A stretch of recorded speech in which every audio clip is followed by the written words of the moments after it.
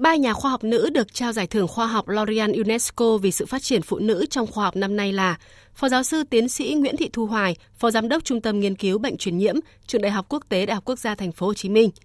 tiến sĩ Trần Thị Kim Chi, trưởng phòng Hiển vi điện tử, Viện Khoa học Vật liệu, Viện Hàn lâm Khoa học và Công nghệ Việt Nam; Phó giáo sư tiến sĩ Nguyễn Thị Ái Nhung, khoa Hóa học, Trường Đại học Khoa học Đại học Huế, với các đề án nghiên cứu liên quan đến phát triển quy trình phát hiện gen kháng sinh bằng kỹ thuật PCR giọt kỹ thuật số, tìm hiểu khả năng kháng khuẩn và ức chế hội chứng bệnh từ cây dược liệu đặc hữu ở Việt Nam và nghiên cứu về pin ion kim loại đa hóa trị. Phó giáo sư tiến sĩ Nguyễn Thị Ái Nhung và tiến sĩ Trần Thị Kim Chi chia sẻ.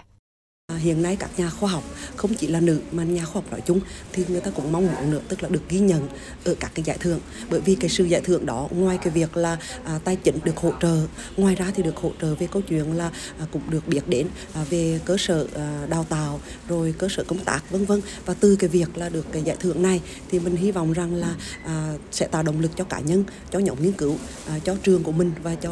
một số các cái nhà khoa học nữ nói chung trong tương lai, bởi vì là được vinh danh hay là được ghi nhận của sự cống hiến thì luôn là một niềm hạnh phúc. Giải thưởng L'Oreal này có thể động viên và khích lệ những người phụ nữ như chúng tôi làm khoa học, và để chúng tôi thấy rằng là những cái đóng góp của chúng tôi được nhìn nhận một cách xứng đáng.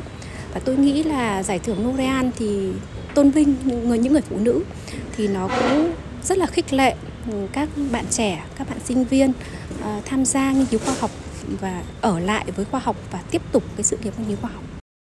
Từ năm 2009, Giải thưởng khoa học L'Oreal UNESCO vì sự phát triển phụ nữ trong khoa học đã được giới thiệu đến Việt Nam nhằm hỗ trợ khuyến khích việc nâng cao kiến thức khoa học, sự sáng tạo và đam mê từ một nửa của thế giới là những nhà khoa học nữ trên toàn thế giới. Trong suốt 14 năm qua, Giải thưởng khoa học được dành riêng cho nữ giới này đã vinh danh 38 nhà khoa học nữ xuất sắc Việt Nam qua những nghiên cứu được đánh giá là có ý nghĩa khoa học quan trọng, góp phần cải thiện và thay đổi cuộc sống của cộng đồng và thể hiện niềm đam mê của họ với nghiên cứu khoa học. Bà Nguyễn Ngọc Tuyết Trinh, Phó Tổng Giám đốc L'Oreal Việt Nam cho biết, các nhà khoa học nữ xuất sắc của Việt Nam sẽ tiếp tục được đề cử cho các giải thưởng quốc tế. Một trong số 3 đề tài này sẽ được lựa chọn để tiếp tục tham gia cái giải thưởng quốc tế.